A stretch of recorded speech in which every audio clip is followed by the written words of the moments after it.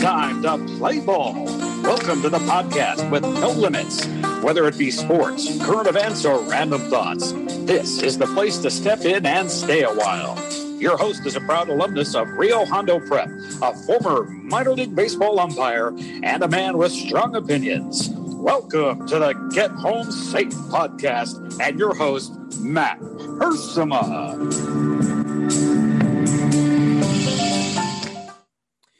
Hey guys, and welcome to another episode of Get Home Safe.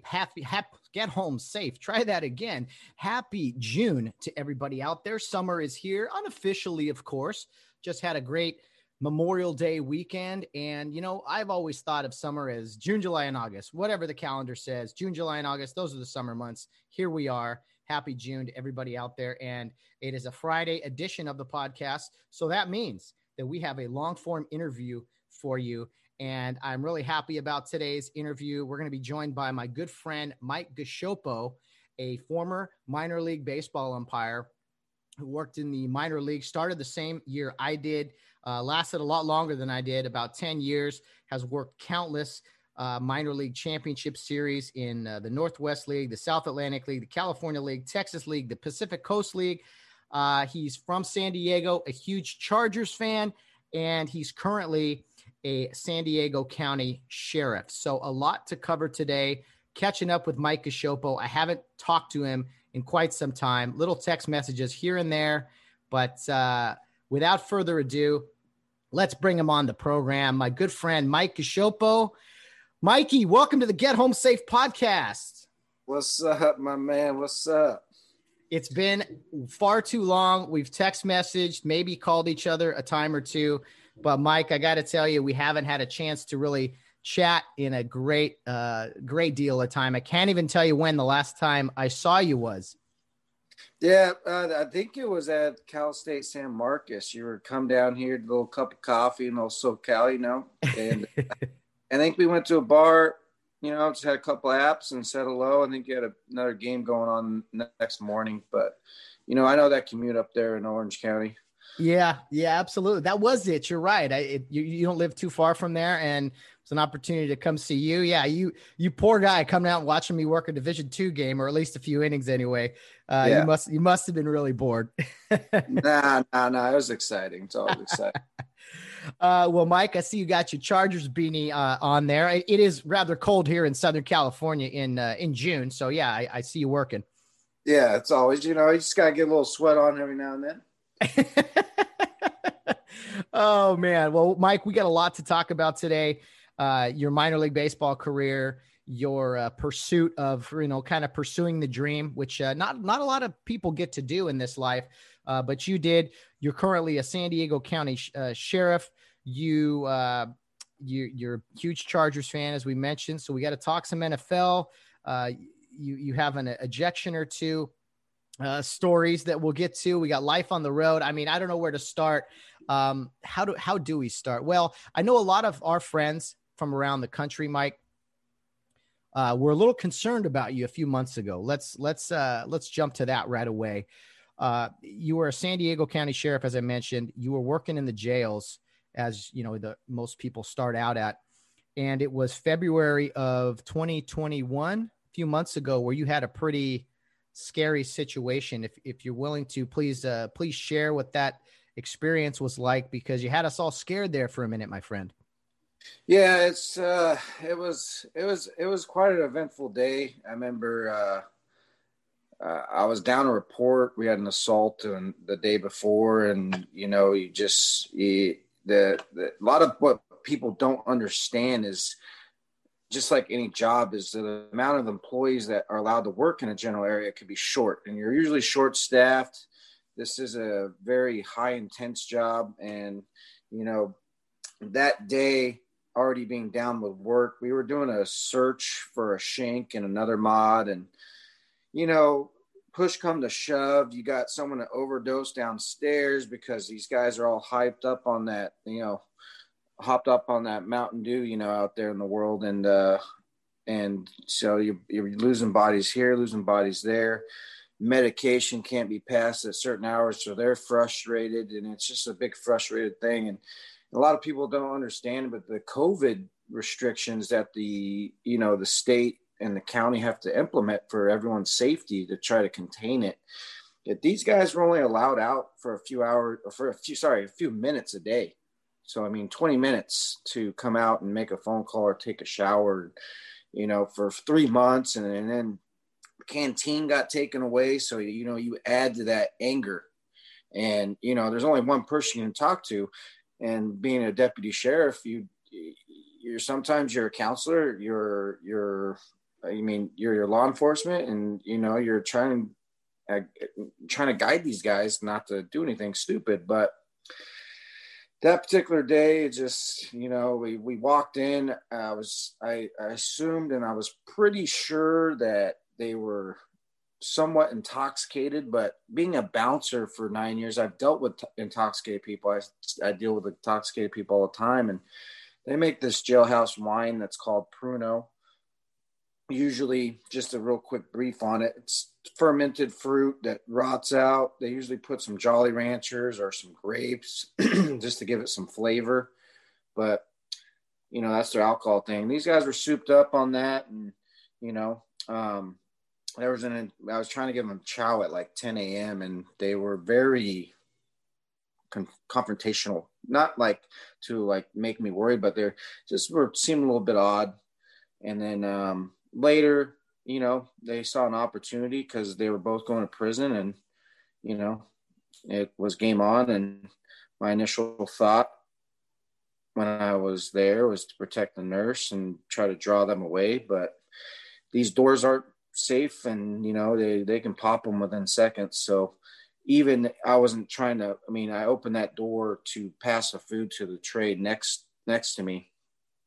Because I just gave him meds, and usually with medication you want some food.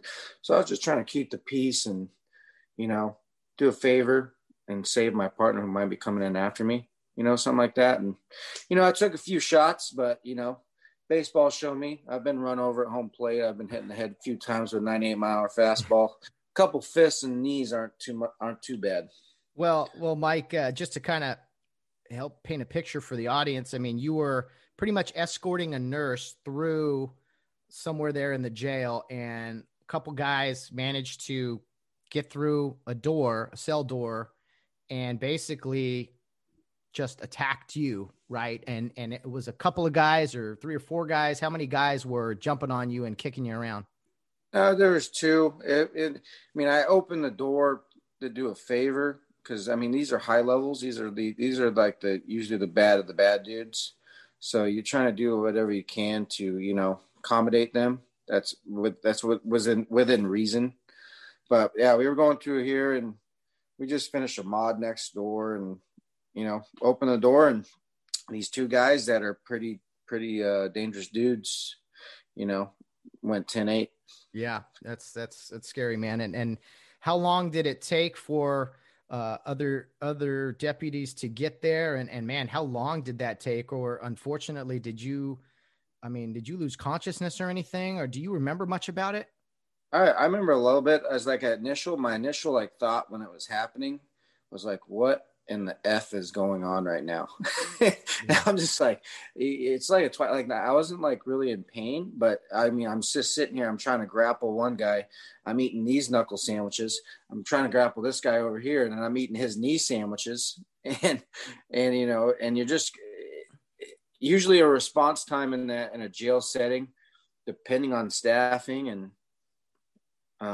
your control deputy watching you, could be anywhere between 10 to 30 seconds. That's a long time though in that situation. Yeah, I don't remember.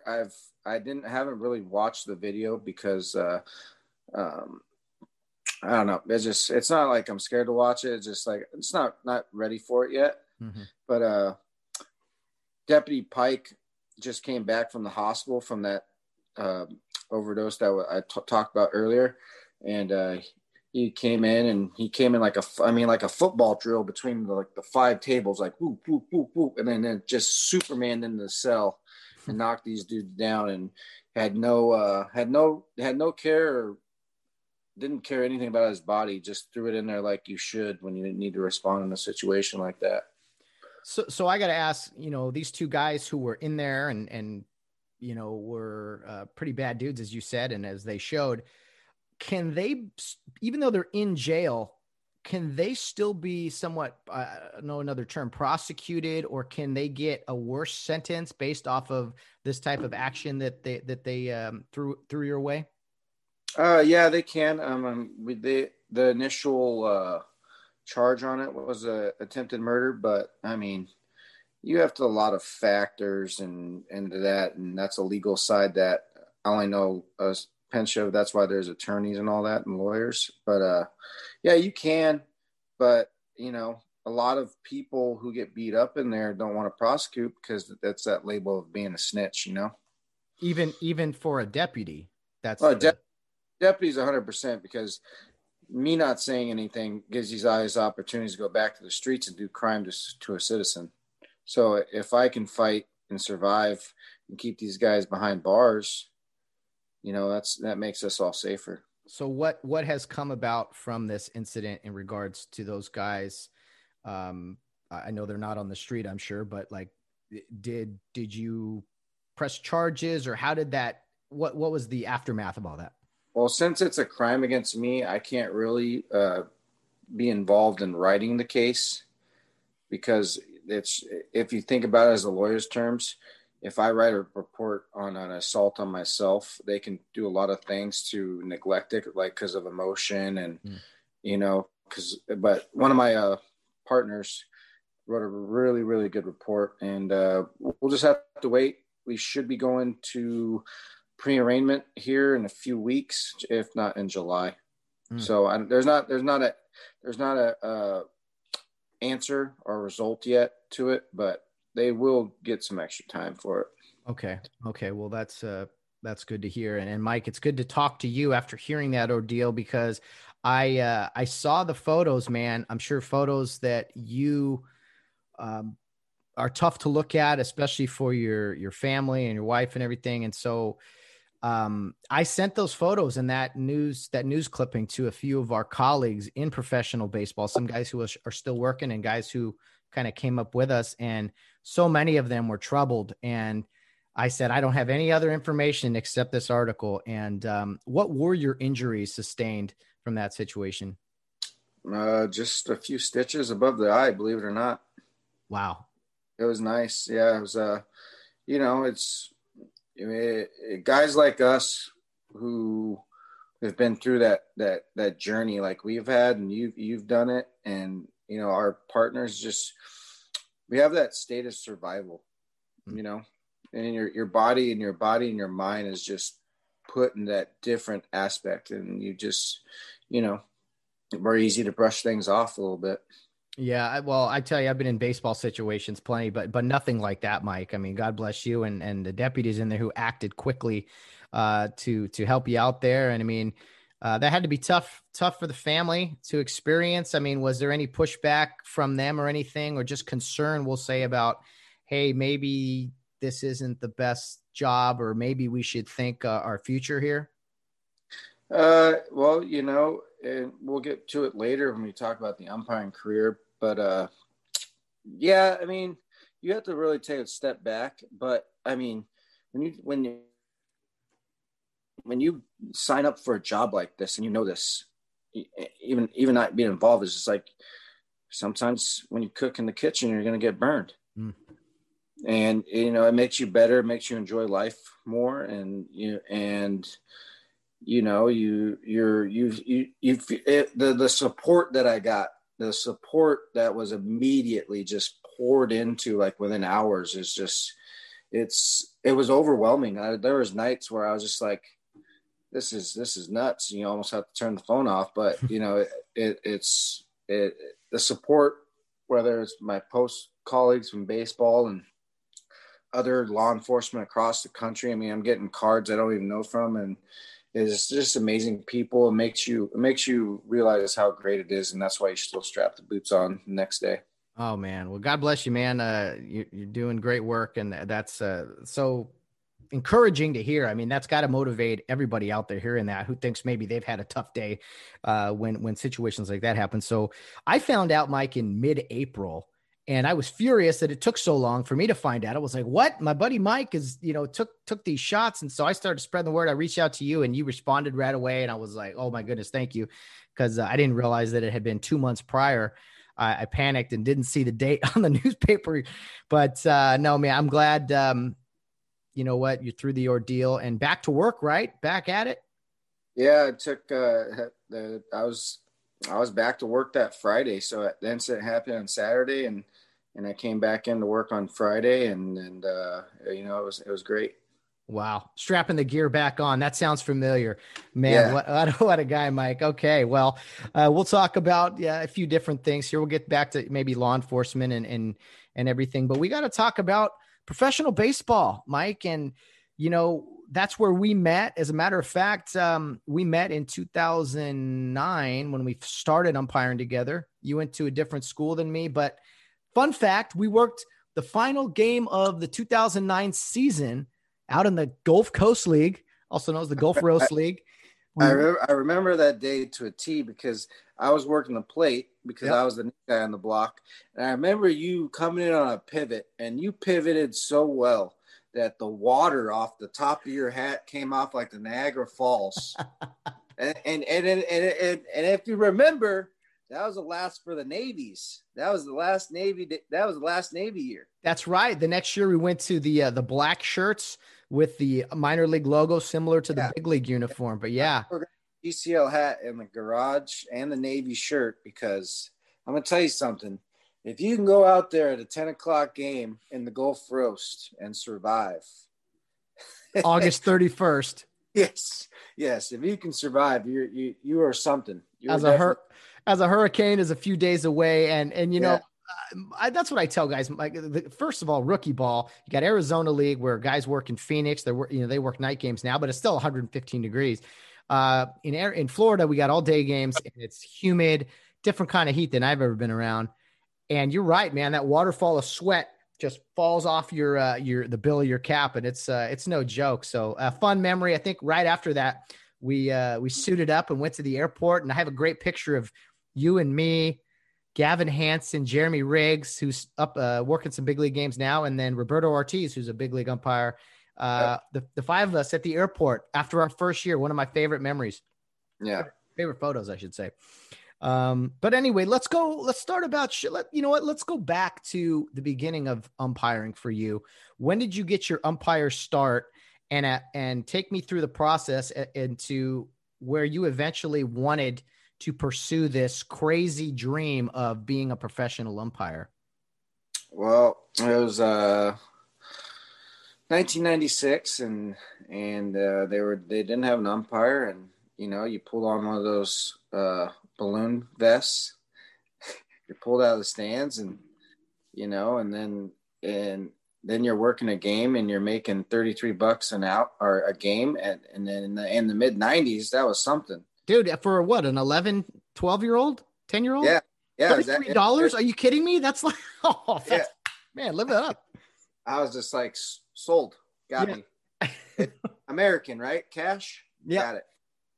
But so was that. And then I had a great mentor group of Little League umpires at the time. Little League was really big at that time, and it still is today, but not like it was then. That was the way to everyone wanted to go to Williamsport because that was the show. And they, I had a guy who still runs the San Bernardino tournament up there, and his name's Mark Bernstein, and he was just a great.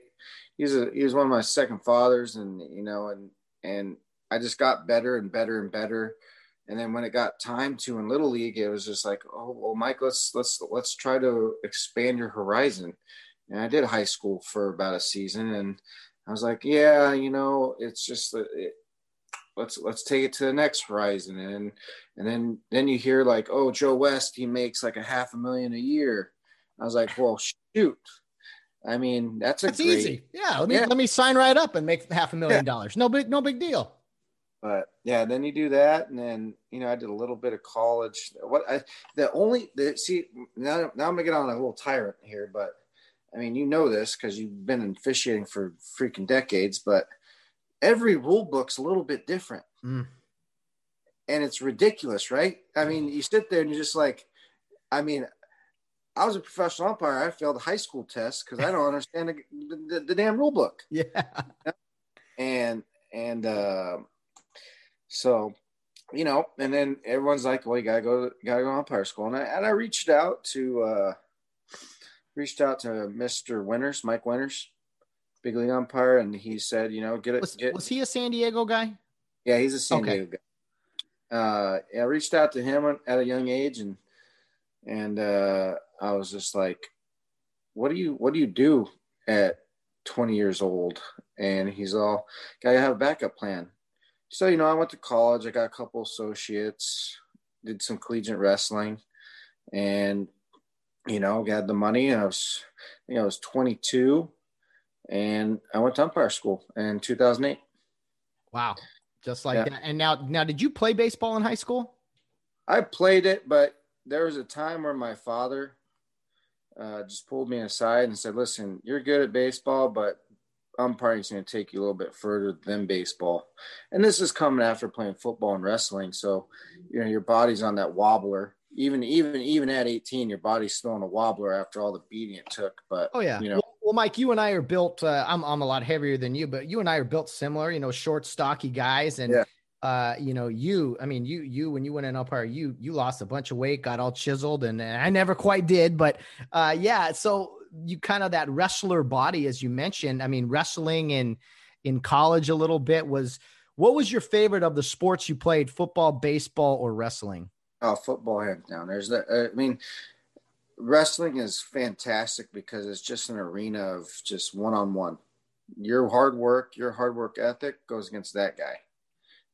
But football is just a different language. It goes top to bottom, whether you're in the booth like Tony Romo or you're the freaking cowboy on the side. That's just the football itself. If you just enjoy it as a fan, or if you played, and it's just, it speaks wonders. Forget about all the crap on politics and all that crap, but when it comes down to it, it's just fantastic. I agree, man. Of all the things I've done, I love football. I love watching it. I loved officiating it. I loved coaching it. I don't know. It's a different animal. It's special. It teaches so many lessons. You get lessons from every sport, but football is the ultimate team game, life lessons. It's got all these analogies. So yeah, I'm right there with you. So because of that, was baseball the only sport? You had wrestling experience too. Was there any thought to officiate other sports besides baseball? I was a pure breed when it came to umpiring. I did some on the side because the money was so good. I officiated flag football, adult leagues, anything I played in. If I could officiate it, I probably would, just because the money was good on the side. Because you all know, when baseball season's over, you're basically jobless. You got to find that job. You got to find that. I've probably held about every job you can in the off season, but you know how difficult it can be. Oh yeah. Well, so you get your dad, gives you the wisdom. Hey, you should really think about focusing on umpiring, go to college, you're umpiring different levels. And at 22 years old, you decide, all right, I'm going to go to umpire school. I'm going to give it my shot. And for all of us who've gone, you think you have an idea what you're getting into, but I would say the second you get off the plane, it hits you. You're like, whoa, what am I getting into? Because I don't have any idea about any of this stuff. So what was the experience like for you at 22? Well, it was good. It's you come in there and if you remember, Brian Sinclair. Mm-hmm. And I wish I would have known this earlier, but I already had it in my genes, but everyone should hear about this with anything, but he had the 2 H's: stay humble, stay hungry. I love it. And it's just, you got to stay humble because you got all these guys that it's kind of like I mean, that first like impression with a bunch of umpires, and you know this, is like it's kind of like a bunch of gossip girls in high school. They'll judge you with what you're wearing. They judge you how you talk. They judge you how you look. They judge you on your hair. So it's just like that first thing, you're so overwhelmed. Like, okay, well, this guy thinks he's that good, and that guy thinks he's that good. He'll talk your ear off, and it's just like, what are we doing? I said this. well, Mike, that's the thing. Like, you were from San Diego. I'm from an LA area. Like, that's two like cities or counties. Like, this country's huge. So you got guys who show up at umpire school from all over the country. Not just that, but the world. Guys in Canada, from Canada, Venezuela, Japan. I mean, 150 average students show up, and everybody dissects each other, and you have to stand out in a good way, not in a bad way. And so everything you do is dissected. Stay hungry, stay humble. I love that because you got to dress accordingly, maybe overdress a little bit, how you talk, everything matters because people figure you out really quick, whether that's good or bad.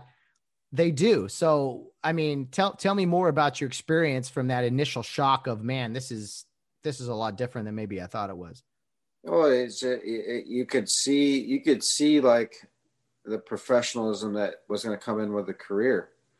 I mean, you think about this when we were in it, everything you did, everywhere you went, it had a swagger to it.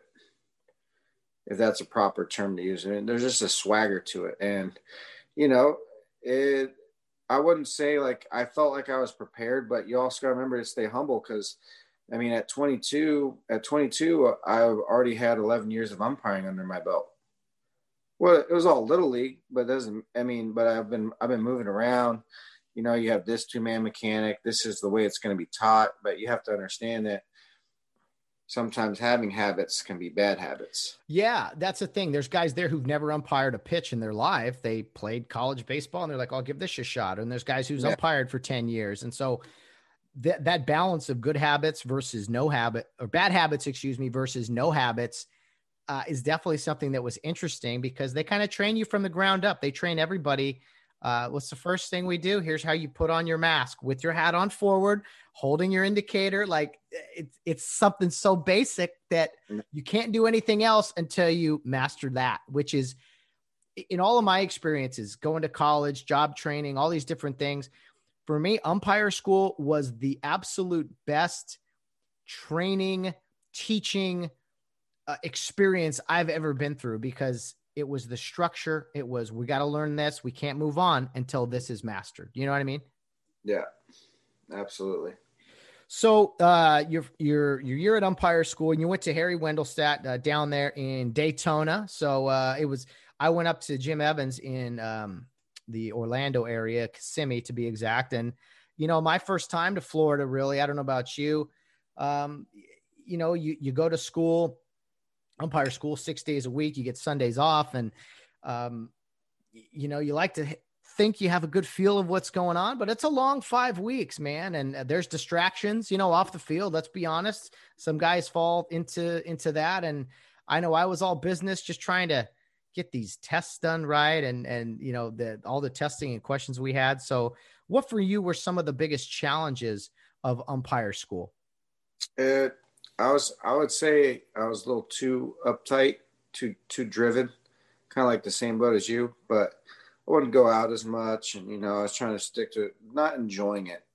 So if I could go back and redo it, I'd do it the same way, just enjoy it a little bit more, and get that stress relief. So Mike, for me, when I went, I like the idea maybe of getting into professional baseball. Was like, I just figured let's go and try to get some experience and maybe come back and be able to work college baseball.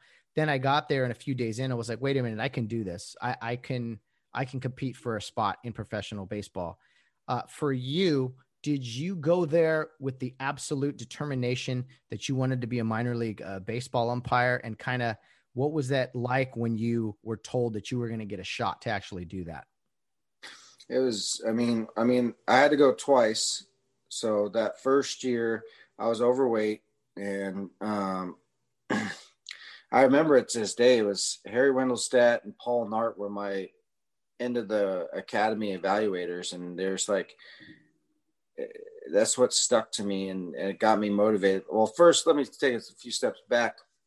I initially was in a room and got kicked out of it because I was probably I was profiled as the guy that wasn't going to make it right off the bat by these two individuals. So I got roomed with a guy named Tim Inman, who I still talk to this day, and he was from North Carolina, big Duke fan.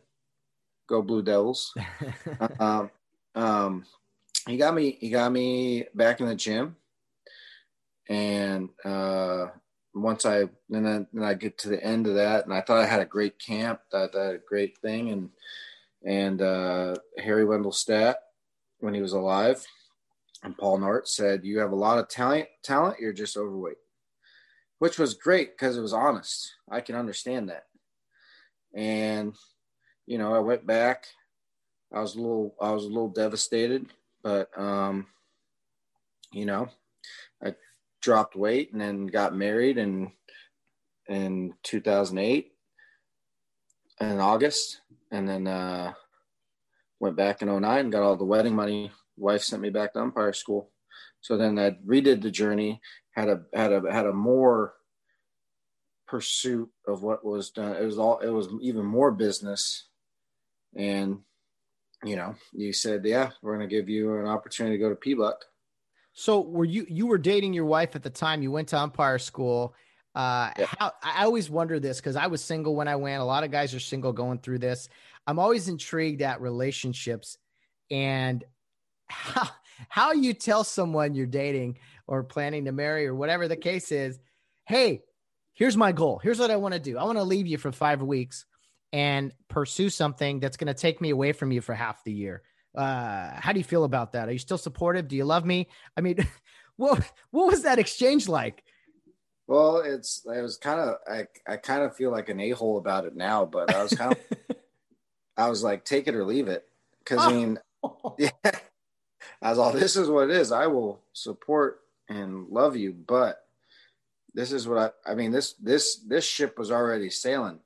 You parachuted in, and this is the end result. This is what we're going to do. This is what could happen, but I have to give this one more shot, and we can go from there. But she's supportive. Thank God she's independent, but it's probably why we're still married today. Yeah. Oh, she's a wonderful lady. And that's fantastic, man. Cause yeah, you can't pursue something like that while in a relationship where somebody has only one foot in. They got to go all the way in.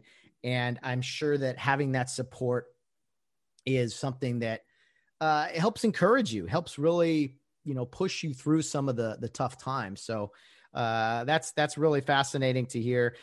You get the call, you go to P-Buck, and that was 2009, right? So that was our year. We go to 2009, and we ran into kind of a snafu, a weird situation that year, typically there's like 20, 25 openings in minor league baseball. Well, there was only 9 at the time in March. And so we had a pretty deep class, Mike. 50 plus people are there for P-Buck. And I remember it. It was 55 to be exact. 55. And there's 9 spots. And we're like, we've come all this way. We put 5 weeks in. Now what happens there is you get some instruction, but you basically work games in front of the evaluators. They put a giant number on your back, so you know what number can identify you. And then they rank guys 1 through 55 at the end of the 2-week course. They call you in. Hey, Mike. Hey, Matt.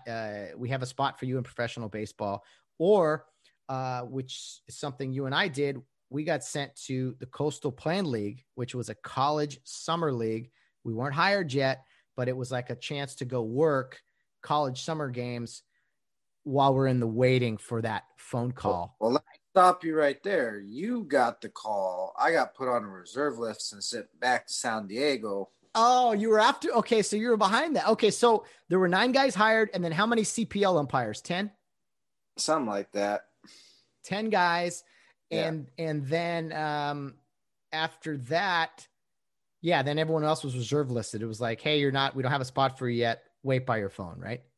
And we'll see you back at P-Buck. Yeah, next year.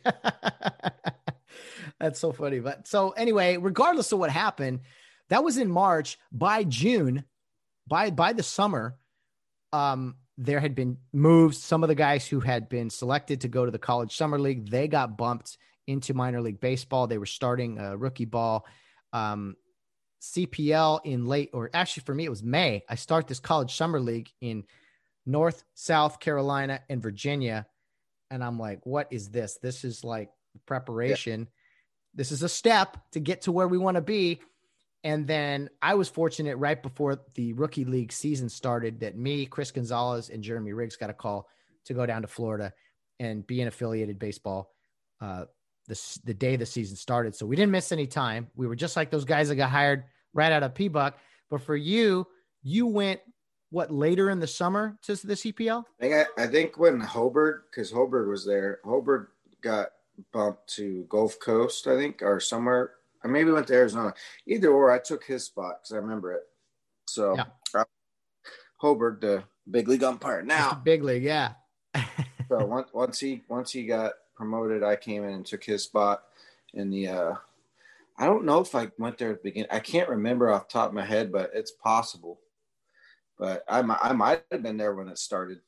That CPL was something, man. You travel every day, no series, just every day traveling somewhere. 2-man, they give you food vouchers, right? No food money, vouchers for here's what you. Yeah, a lot of trips at Denny's, a lot of trips at Denny's. Or our Huddle House, I think we were making like what $1,500 for the month and plus food vouchers. Yeah. And I think we didn't have rentals, so I think someone had to drive. Mm-hmm. Yeah. And on top of that, if you remember, that was like the start of the low profile mask. So you got this mask and this 8-stitch hat coming out of, because that's all they had. A gray hat. Oh, okay, those things are epic. I still got it. I think so many guys were so happy to get out of that league and because they were starting professional baseball. Then we got to pro ball and it was like, oh, this isn't too much different. These are just fancy names on the jerseys. But well, if you remember, some of them had a freaking outhouse that you had to change into. I think it was, I don't know if you ever worked in, Gastonia has just like a small like janitor's closet, but I can't think of the Hoppers or something. The guy who came out on a motorcycle, it's Copperhead. I can't remember that, but they had a specialized like camper for you to change in. I think that was my first game, and we forgot the mud, so we had to go outside, and all the baseballs were orange. Like Ashboro, Ashboro, Asheville. No, Asheville's affiliated. Asheboro's right. Yeah, that place. That was where it was at. Yeah, and then we changed at a firehouse across the street from the stadium. We changed at a there was I swear they drove us through a cemetery. There's a building by the cemetery that we changed. I remember that place. I can't think of the name of it. I think it was like the Owls or Forest City. Forest City, there it is. That's the one. Yeah. Oh man. Oh my goodness. Driving back across the cemetery at midnight. That's fun. Yeah. And then there was another spot. Our hotel was like across the street. They came and got us in like these like adjoining rooms. Oh, some with an E. Golf cart. Evanston. No, I don't. Edenton. Edenton. Yes, I think you're right. Yes. Those were the best rooms in the league, though. They were, because you were right. You didn't have to get dressed till, you're right there. And I remember watching the Lakers in the championship or something like that. You remember Wilson? Wilson Tobbs. Yeah. The bread, we got to stay at a bed and breakfast. I mean, how many people say they didn't have bed and breakfast? 2 dudes staying at a bed and breakfast. Yeah. Not suspicious at all. And they're like, I remember after a few days, they're like, hey, you guys never come down for breakfast. We're like, well, we umpire the game late. We may do a few things late at night. We stay out a little bit. Yeah, we're not really breakfast guys, but like, okay, if it's a bed and breakfast, we're going to come down there and have some quiche. You just have to, right? And then you have a baseball field with a bunch of wires that are in the plane. So this hits this wire, it's dead, but it hits this wire. It's play it as it lies.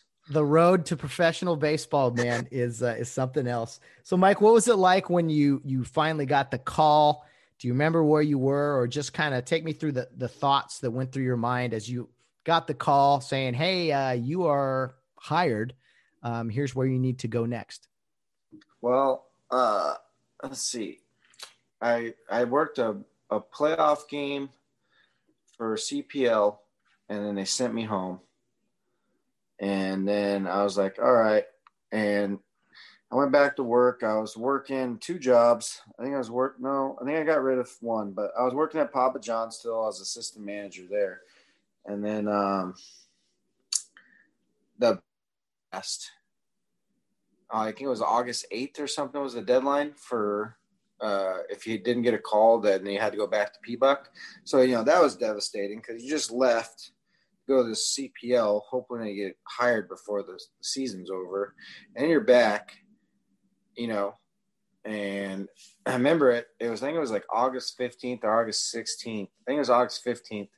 Got that wonderful Lillian Patterson phone call at like 6 a.m. And she's just like, would you like a job in professional baseball? And I was like, yeah. I mean, that's the whole point, but I love you. She's like, well, okay, I need you on a flight. I'm like, well, I mean, I had to say, well, I had to open that store, and it's not fair to the company that if I just bailed at, before 10 o'clock, that's not enough notice. So I was like, can I be the first flight out the next day? I'll work as soon as I get there. And she said, yeah, that's fine. And then, that was fantastic. I remember, I think my first game was August 18th at Jupiter, Cardinals and Astros with Roberto Ortiz. Beautiful. Yes. Yeah. You joined up with our crew. It was 5 guys, and we had lost Blake Filter had moved on. Gus Curtis had moved on. And so to get promoted. And so you came in, and we finished out the last couple of weeks. There was news of a hurricane coming in soon. And we were just like, are we going to finish these games? And, there's you and I, Mike, who live less than probably 100 miles apart in Southern California, working a baseball game in the Orlando area, we'll say, the last game of a season in the Gulf Coast League. And I got to tell you, for rookie ball, man, that is a grind. Some guys only do it a few weeks, but man, doing a whole season out there is something else. But I couldn't think of a better way to wrap up my first year in pro ball, Mike, than with you. Yeah, I appreciate it. It was fun. I thought we were going to die that day, but it was I've never been so hot behind like working late than that day. Well, I'll tell you what, after that stuff, like that year, those couple of games at the end there, like I don't complain about the heat anymore. Like I hear people complain. I'm like, you guys have no idea. I have no idea what they really don't. You gotta toughen up. Oh boy. Well, awesome stuff, Mike. The next season, you and I actually worked in the same league together, the Northwest League. We didn't work together until the very end. We actually were signed to work the Northwest League Championship Series. Chris Gonzalez, Mike Terry, and us two. And that was a lot of fun, man, because you work all season, you and another guy, and then at the very end, you get to work with 3 other guys. So it's like you work at 4-man, and you just feel like, okay, this is what we work so hard for, and to work some big games. And the Northwest League season for me was kind of when I really felt like, all right, here we go. This is minor league baseball. Let's get this thing going. Yeah, if you remember, so I worked a lot with fill-ins that year because my partner I think I started off with, oh gosh, it's gonna escape me who I was with, but I think he left, or I don't know, but my other partner got a concussion that season because we went and did extended spring training in Arizona. That was fun. Yeah, that was real fun. We had a lot of fun on the golf course, that's for sure. But so I was with a lot of fill-ins. So it was a grind. That season was a grind because you got a lot of these guys who are living their life, but you're trying to start it. And might not know the 2-man manual as well as we thought we did at that time, but you live and learn, man. I mean, you learn through experience, I think, for sure. The next year, I went to the Midwest League, you went to the South Atlantic League, but Mike, I think I wrote down here, every league you worked a full season in anyway, the Northwest League, the South Atlantic League, the California League, the Texas League, which is AA, and the Pacific Coast League, which is AAA, you were selected to work the championship series amongst some other peers as well. But I mean, what did that mean for you to kind of be selected 5 times working in minor league baseball championship series? I mean, that's got to be nice, right? Anytime you can earn yourself a ring at the end of the season. Yeah, it's an honor, but I was always blessed to work with good guys, so you were able to just be yourself out there, and it's when you've had that path that wasn't as smooth as others, or that golden child kind of pushed through the system. It's every time you get there, it's just like a refuel the gas tank to go into the off season and get ready for the next season. Well, 10 years of professional baseball, Mike, what are some funny memories you had? Maybe from some long night drives, or maybe an on-field situation, anything. What are some of the first memories that pop into your head when you look back on your minor league baseball career? Well, let's see. I mean, there's so many. I remember my first ever ejection, which I want to say was in Yakima, but I could be wrong. I can't remember off the top of my head, but he used a phrase like Mickey fucking Mouse. Knew that it was a hit and run. It was a catcher's interference. Ended up like getting 2 guys. I think it was me and Boswick. That's who was my partner. I was with Boswick for half a minute, but yeah. So that was fun. I got run over at home plate in Nashville. I remember that. Ooh. During an evaluation game. Did you jump up and make the call? No, I got rocked on that one. It was a 3-man mechanics, R3 only. So home plate guy. I think I'm trying to think about what the heck happened on this play. Maybe it was first and third. I think it was first and third. Either or. Third base guy wasn't there, so I had the fly ball, the tag, and the play at the plate. Right? Yeah. So, and the ball came off line, and I went with my catcher, and he just didn't slide and just ran straight through me. Oh. If he slid, it would have been a different story, but he was definitely safe. I got a couple cuts on the head. I was down there for a minute, mainly just to collect my thoughts because my pride was gone. But and if you haven't laid on the ground as an umpire yet, then you don't know. 100%. I mean, you're right. Yeah, and let's see what else. The same season, I was it was Eric Young Jr. in Colorado Springs. And I remember Will Meadowbrooks was playing third, and there's a little blooper. There's R1 only, is like the top of the 8th, and a little blooper down the line, and you got like 3 feet of foul territory, and it's a day game, and I'm running up the line, got in position, I'm at third base, and he touched the ball in fair. I'm holding the ball fair. He falls over the fence, right? And everyone's running, and he cops back over the fence, and the ball was like on the fair foul line.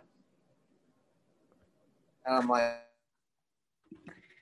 I look at myself, I'm like, how the hell am I going to get myself out of this one? Because I couldn't see.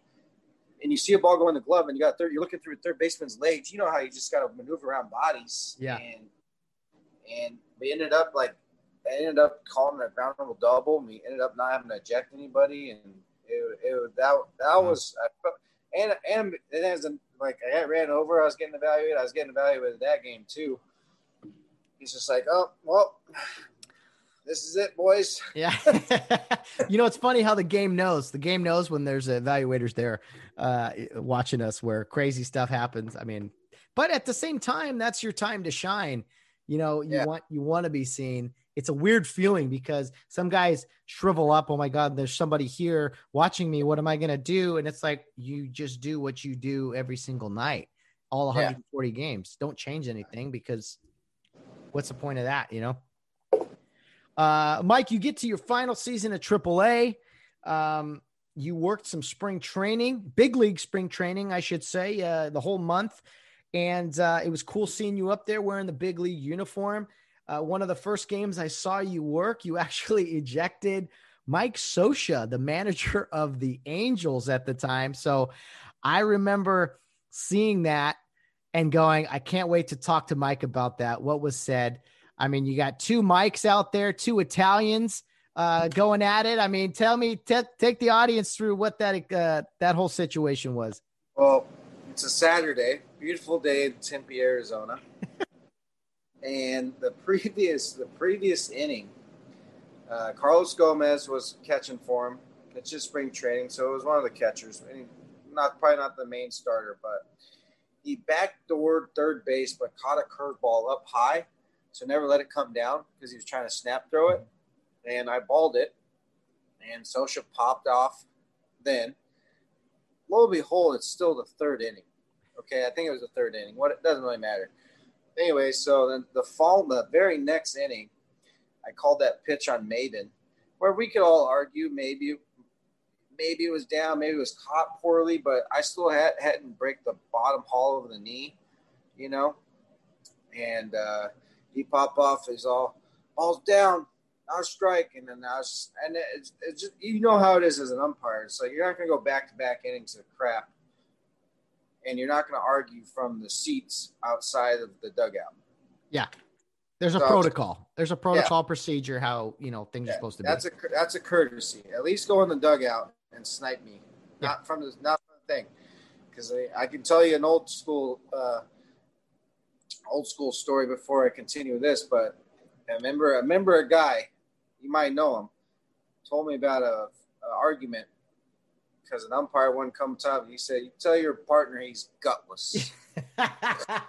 You tell your partner he is gutless. Little CPL stories, man. I got it. The guy comes up with a glove full of dirt, and you call strike 3 on him. That was the guy that's with Martinsville, right? Was it Martinsville? No, Columbia, Maybe South Carolina. Yeah. Oh man. That guy was funny. That guy was. But anyways, so I just said ball's not down, and then he's like, and I just called him out. I looked over there, and you know when the umpire turns the head over there that it's not going to be good.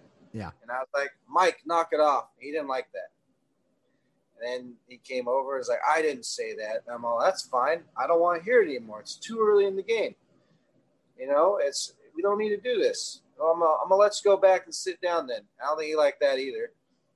So I tried to walk away, and then, he wanted to come continue arguing about balls and strikes, which is 2 big no-nos. So I said, okay, hit the shower. If I remember, I think, didn't you have your back? You were trying to walk away. Yeah. He sniped you, and you flipped around and were like, what? And then you ejected him. Like, I mean, it all made sense to me watching it, but I'll finish your story and then I have a few comments. No, I try to walk away from it because obviously he didn't say it, which I know he did. But when there's two Italians get together and the hands start moving, so. Yeah, absolutely. Well, I get so fed up with the constant phrases you hear broadcasters say with ejections and fans too, but it's like, I cannot stand. There's a few I can't stand. Why is he looking over there?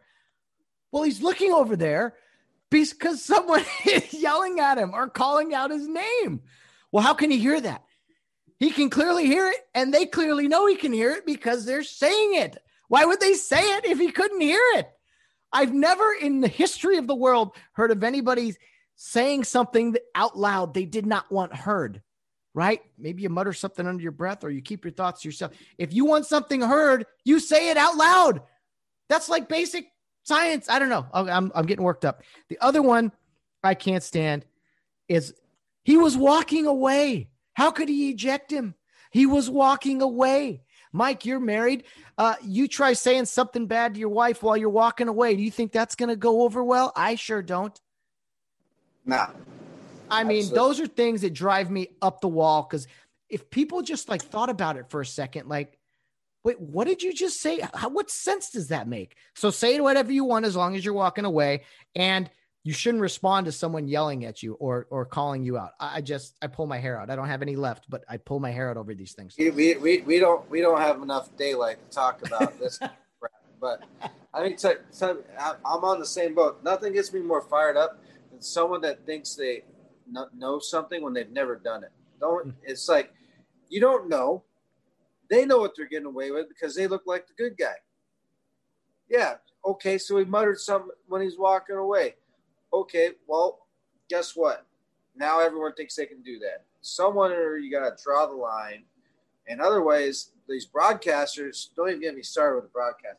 Broadcasters, let me tell you something. Go do a month straight of officiating, and then go back in the booth, and let's see how your attitude changes. Yeah, that's very true. And you know, it baffles me when guys have no idea, wait, an ejection just happened? They didn't see something leading up to a situation for an inning and a half. Whereas you're on the field, everybody knows. I mean, think about it. Baseball's this kind of downtime sport. Everyone's sitting there just kind of watching and can hear everything.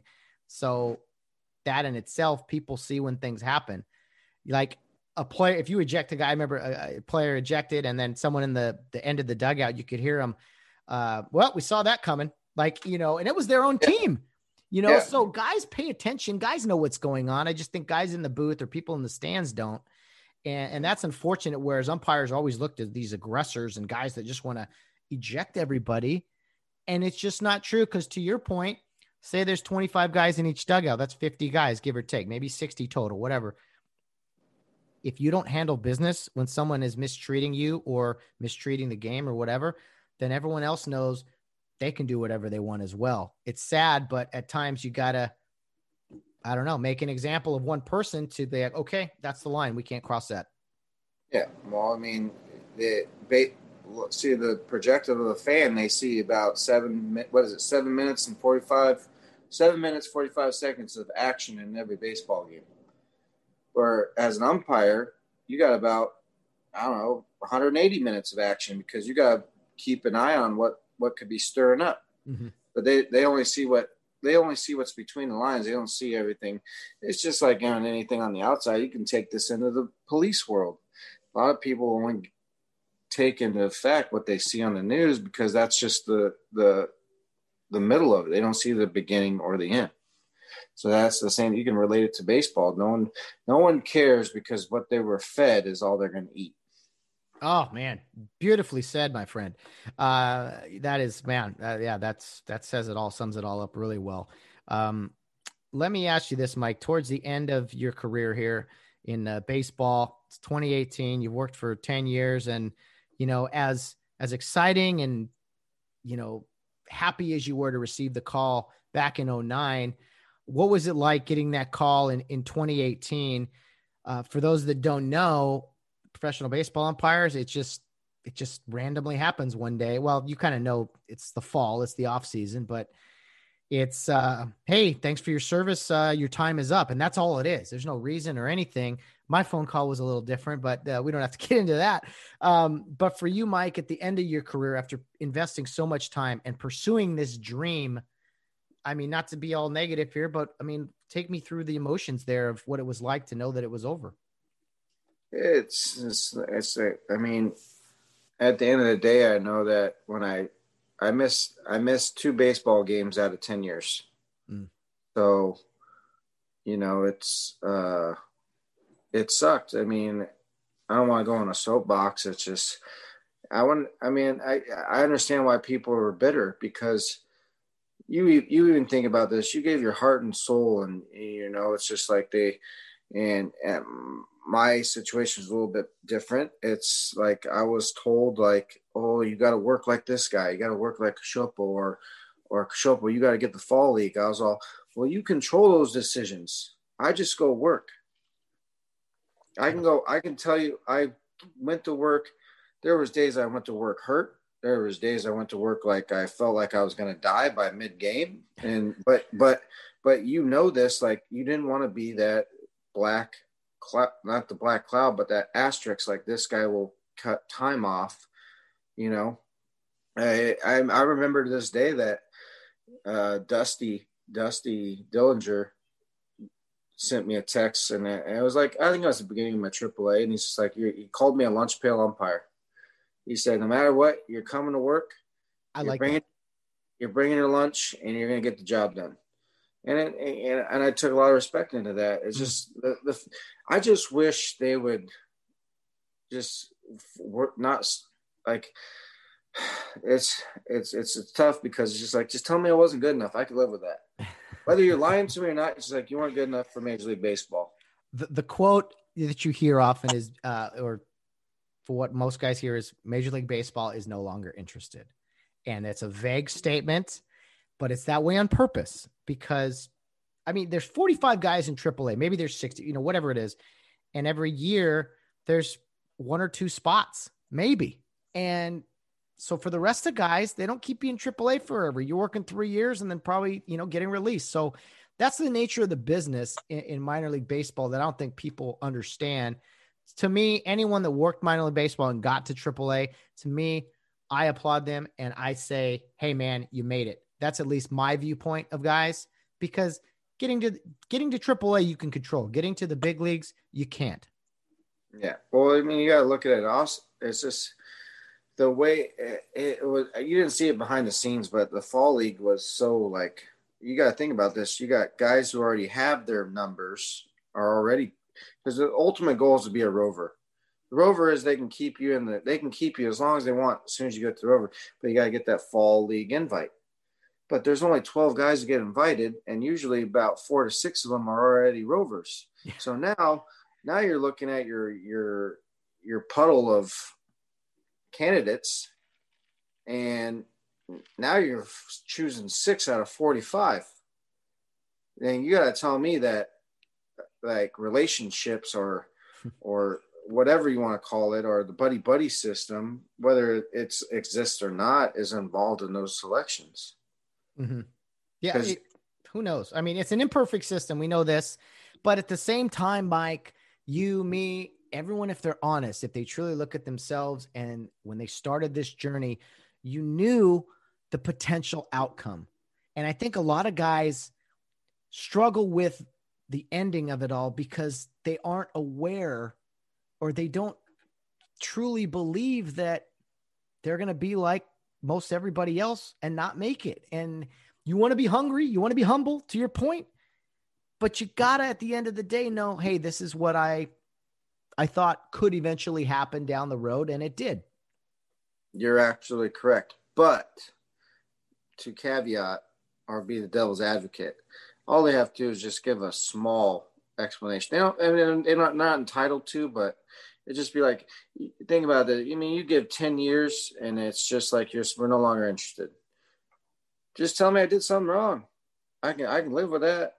But the point is there that you probably didn't do anything. That's what people, non-umpires, need to understand. You probably didn't do anything wrong, or you wouldn't have been around that long. They would have released you earlier. You probably didn't do anything wrong. It's just time has run out. And that's just the nature of pursuing the dream. And Mike, a huge reason why I was so inspired when I started looking around at all the guys and knowing all these guys are pursuing this dream that 1% of us are gonna achieve. I was inspired by that. I was like, that is so admirable, because how many people in this world can truly pursue a dream like that? And how many people would, knowing that realistically, here's the chances of making it. So we all took our shot, and it is what it is. Oh yeah. I mean, and one of the evaluators too was, I forget his name, something with an R, Rapiano or something like that. He just said, you just got to enjoy being able to travel and getting paid to do it. That's it, man. That's it. And if you look back at the memories and the experiences, I wouldn't trade mine for the world. I mean, some of them are as crazy as a 3 a.m. getting a snack at a gas station in the middle of nowhere, or, whatever. Like, there's wild moments that I really wouldn't trade for anything. And more than anything, Mike, the friendships. We didn't know each other before we got into this walk of life. So for me, that's what I take from it. I have friends all over the country now, over the country. Baseball has made me. If you look on TV, if you really look at the funny thing is a lot of these minor league cities are in a lot of those homicide shows. It's like you're like, I umpired in Stockton, and they got like a homicide every other week or every other day, and then you're working in a Texas league, and it's like I was walking by the homicide division every day to go to the ballpark or go, and it's like, God dang, cops, the show, and all these minor league cities. That's hilarious. Yeah. But the journey was great, and my only wisdom to anybody who wants to chase it, I would say do it, but just make sure to enjoy it. That's all. Enjoy it, man. Enjoy it. Yeah. That's absolutely right. After baseball, Mike, did you know right away that you wanted to go in law enforcement? What kind of guided your path into where you're presently at? I was in a dark place for a little bit because like you just said, like you gotta realize I was one of those guys that didn't think it was going to happen to me, but obviously that last year you could start reading the writing on the wall, which was fine. But shoot, if you think about it, I was 33 years old, and now I got to tell myself, all right, I'm a quarter way in my life, and I got to restart it. Yeah, I know.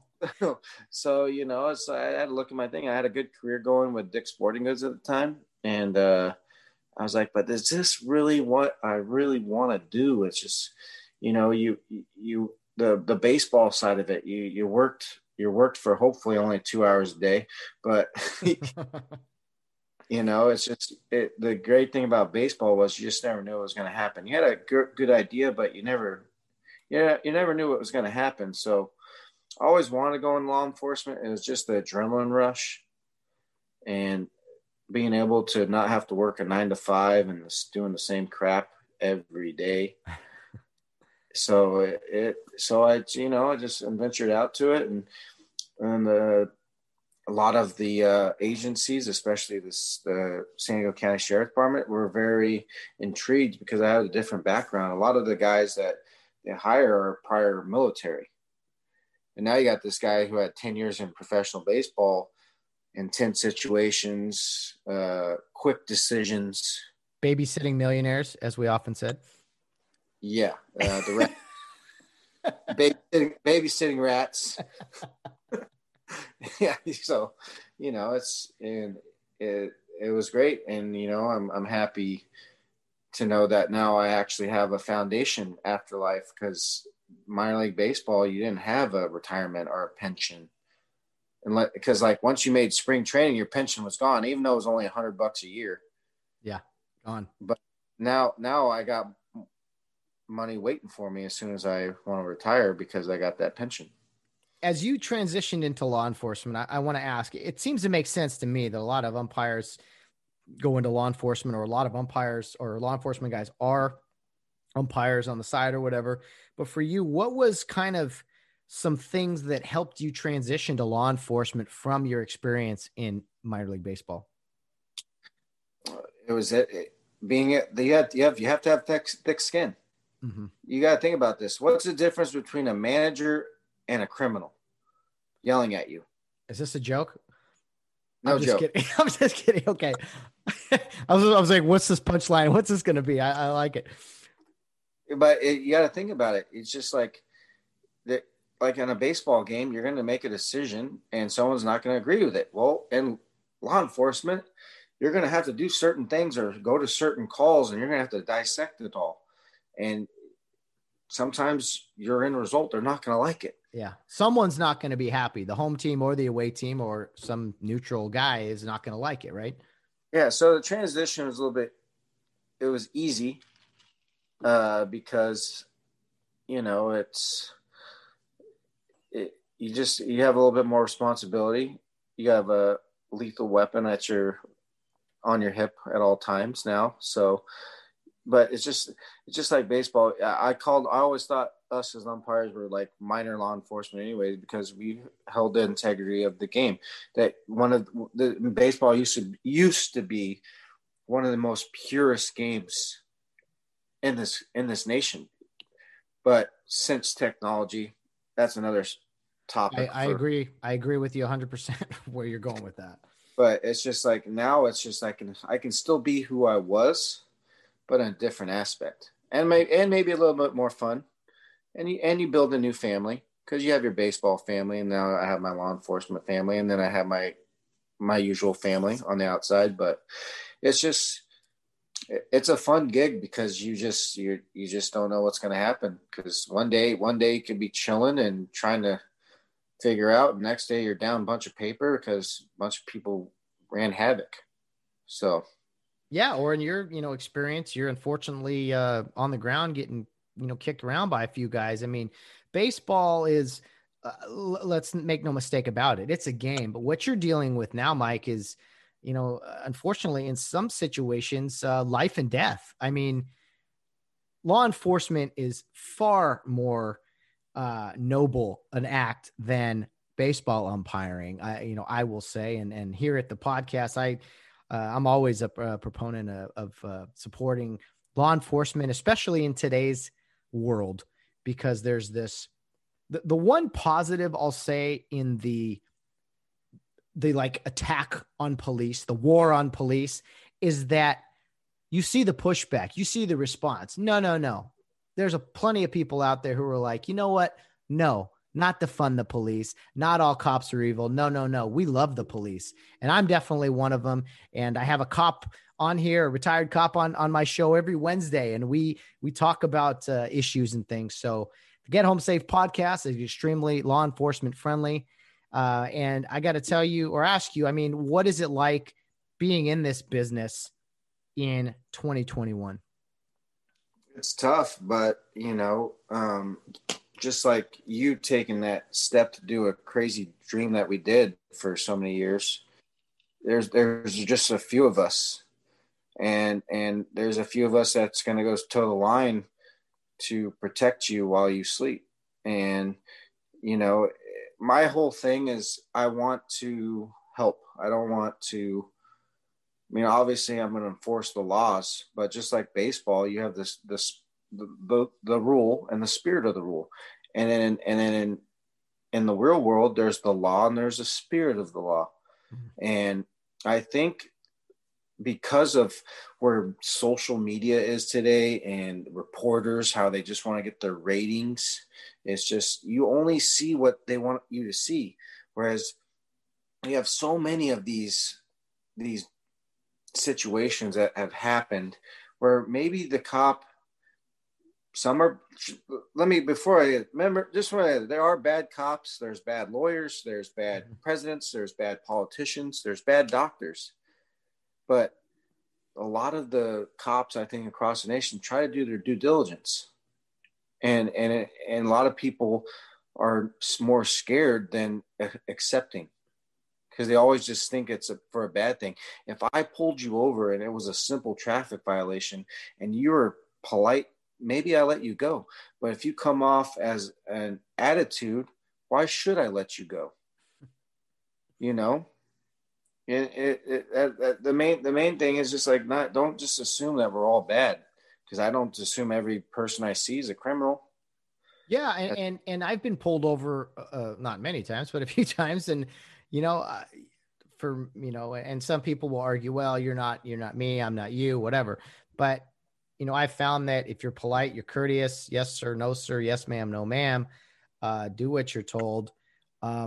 Probably things don't escalate. Now, have I gotten tickets when I was polite and courteous? Why, yes, I have, because that doesn't always get you off the, whatever the phrase is.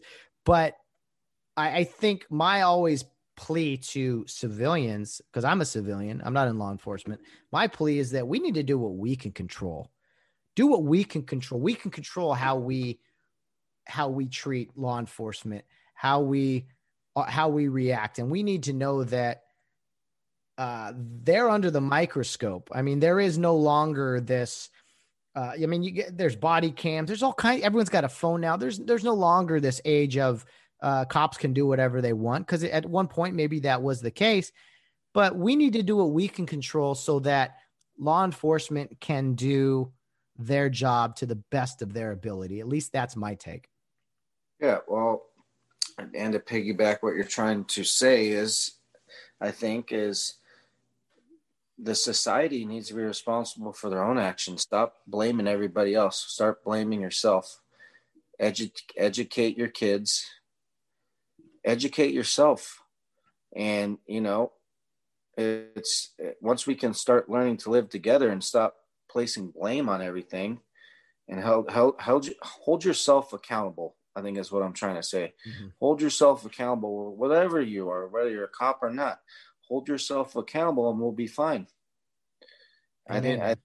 I think that's the disconnect. I agree. And I think we'll take it outside of law enforcement. I think that in society today, there is this always an excuse for something, or there is a lack of accountability. And I'm not talking about interactions with police. I'm just saying in general, it's like everyone has a cause or something else they want to get involved in, rather than the essentials. Hey, go to work, raise your family, teach your kids. I mean, whatever the case is, I think there's like this excuse now in this changing of society that I'm not a fan of. But I'm a little old school in that sense, and understand that, hard work will lead to a lot of great things. And again, controlling what we can control.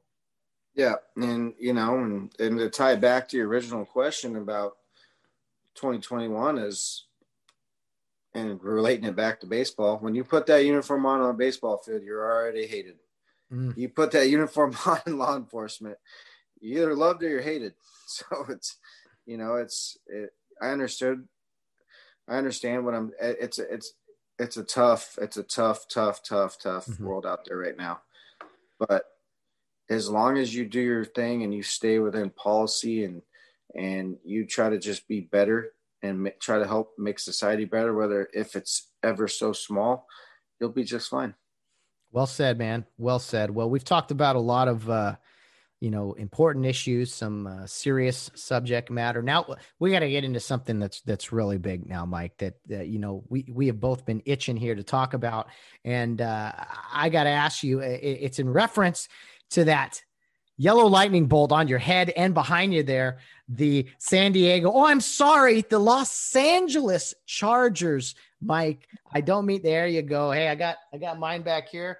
We can bash heads all we want. The two LA teams. No, in all seriousness, I know what it's like, Mike, to have a team that I loved that was here in my backyard leave me. As a kid, I was young, 9 years old. My Rams left me to another state. Your team didn't go to another state. They just went up the 5 freeway. But what has it meant for you and your San Diego Charger fans for the Chargers you love to go up to that dreaded Los Angeles? Well, it was another, just something you saw writing on the wall when you have an owner that's dumb, in lighter words, but we all don't have an owner like you guys who can pretty much buy a damn state, but we love Stan the man. Yes. It was, I mean, I have a little bit different and why I'm still a fan. We had family season tickets in 1977, and then I think when I got to the Cal League, we had to stop them because my dad was getting ill. And when I lost my father in 2013, that Qualcomm was, I saw a lot of games with my dad there. So, I just feel like to do something and restart with another team, even if they moved up, I probably will never watch a game up there because I still think of them as the San Diego Chargers, but I do support them obviously, but it gets back to this business side of it. Like, everyone wants to make more and more money, but even even though San Diego came off as a fair weather city, which it is, but it's not because we have a good fan base. We had a bunch of people from Orange County come to San Diego, because I'm going to tell you this right now. When you were a Rams fan for as long as you were, and even when they left you, when they came to San Diego, where did you want to watch a game? San Diego. Exactly. Yeah. Oh, I was there. I was there the last time they played in San Diego. It was awesome. Rams fans everywhere. But that's how it's always going to be, because who the hell they look at a schedule and you say, oh, I'm a Kansas City fan. It's colder and whatever. I want to go to San Diego and watch them. Yeah. You want to go to Buffalo? No. How about San Diego, California in November? It's 85 degrees and gorgeous. It sucks. It sucks, Matt. But you've been behind helping with Fox Sports, and you see how it works. But I thought, and I still think today, that the NFL just made a massive, massive mistake. Oh, big time. I for one, look at San Diego wasn't far from us up here. And, we got 2 of everything in LA, which is kind of overkill. But I think the Chargers are San Diego. For them to leave, that's 100 miles, I know, but they're the San Diego Chargers. I don't care where they play. They are the San Diego Chargers, man. And the history they have there, I'll say about their owner. Yeah, the Rams owner, Stan Kroenke, he spends money. What I did not like is when the Chargers just kind of piggybacked and like, hey, can we play here too? That I don't like. And that's ridiculous. The fact that they could not get a stadium built. By the way, how is the GoFundMe page for your owner going? Because he seems to not be able to pay his bills, even though he's a billionaire. Yeah, well, he's actually the brokest of, I think, the 32 teams. To be honest with you, I think only Al Davis Jr. or his son, I forget his first name off the top of my head, but he's might be the more broke. But I just don't get, talking football, just like as an owner, being a renter. I mean, Kroenke's making money on top of money right now. He's got an idiot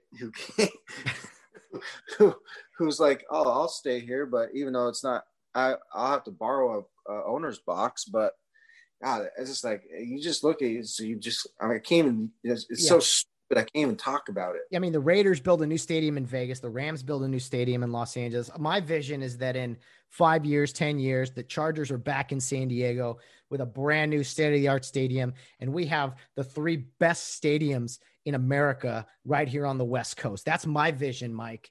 And I went to a Charger playoff game just because I hadn't been to an NFL game in forever. And I remember they were playing the Jets, the Mark Sanchez led Jets. And I went to that game and that was a great experience. Didn't love Qualcomm so much, but just being there, I was like, man, and then when they moved, I was like, the Chargers need to be in San Diego, man. Well, it was almost kind of like a cancer, Matt. If you looked at it, I mean, how much money did he really put into the stadium? Oh, he did, but the fans were kind of just getting over it. I mean, we have a big fan base down here, but when your owner turns your back on you, why are you going to go put money in his pocket? Yeah, no doubt about it. It sucks, but enough's enough. It's tough rooting for a team that's not in your city. Now here in Los Angeles, I'm sure it's the same in San Diego. I mean, it's an epidemic of football fans from all over the country. I got people wearing Dodger hats, Laker hats, and then a San Francisco 49er jersey. And I'm like, you're rooting for a team from San Francisco? Like, you're rooting for a team from Dallas? Like, I don't know, pick Phoenix or something. But you can't root for a team that's from the city you hate at the same. I don't know. It drives me absolutely up the wall. I wear my Rams stuff proudly. I couldn't be happier that they're back in Los Angeles where they belong. LA's first professional sports team. Always have to remind people of that. But I feel for you, man. Thank you for the defensive coordinator as a head coach, though. I really applaud you on that. You're going to like Coach Staley.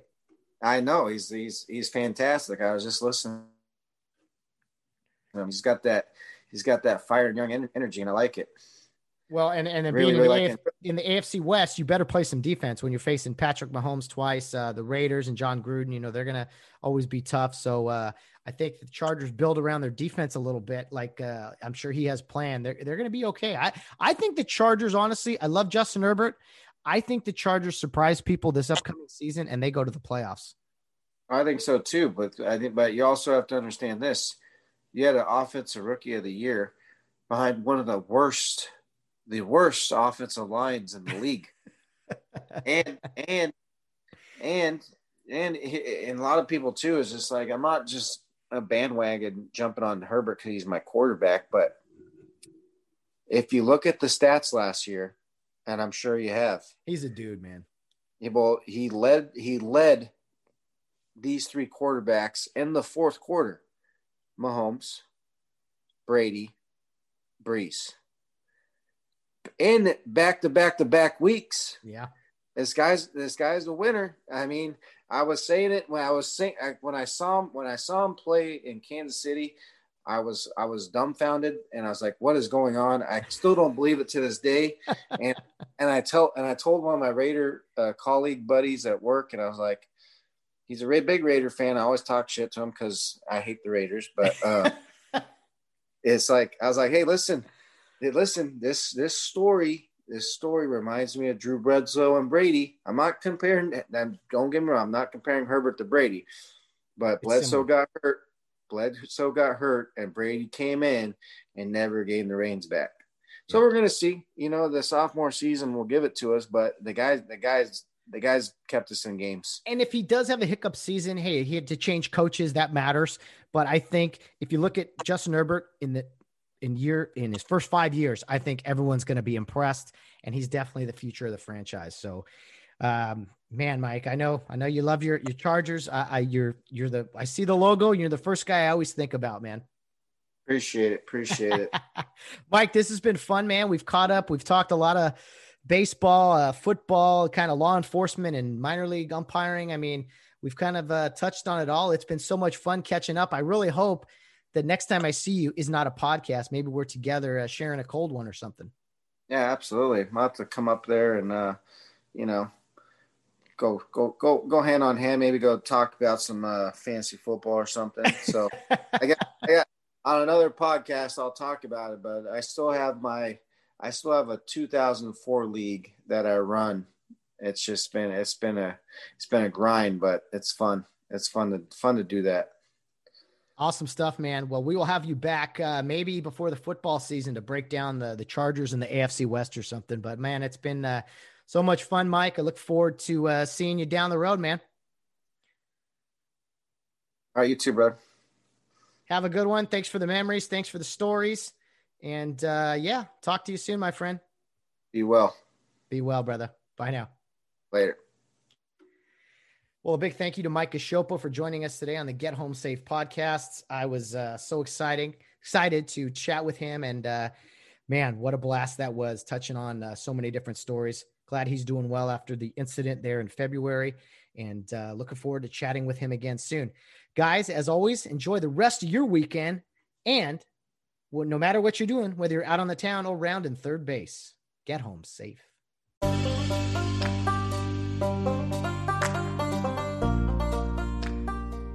Thank you for listening to this episode of the Get Home Safe podcast. We greatly appreciate the support. We know we have a lot of loyal listeners out there, but we always want to keep people informed of the many ways to follow the Get Home Safe podcast. We have various social media platforms. Our Twitter handle is Get Home Safe Pod. Our Facebook and Instagram page is Get Home Safe Podcast. And our email address is gethomesafepodcast@yahoo.com. There's plenty of ways and options to listen to the Get Home Safe podcast. Anchor helps distribute our podcast to places like Apple, Spotify, Google, and many more. We also have a YouTube channel that is brand new for us. Not a whole lot of content on there yet, but we're going to try to put out more and more video episodes in going forward, as well as short clips here and there regarding big events that happen over the course of time. So lots of options out there, guys. We'd love to hear from you. Send us an email, offer some suggestions or content topics, or just ask us some random questions. We always appreciate that. I know Bill Barnes does, especially on Wednesdays. So looking forward to continue to bring you great episodes here on the Get Home Safe podcast on Mondays, Wednesdays, and Fridays. Guys, have a great rest of the week. And as always, no matter what you're doing, whether you're out on the town or around in third base, get home safe.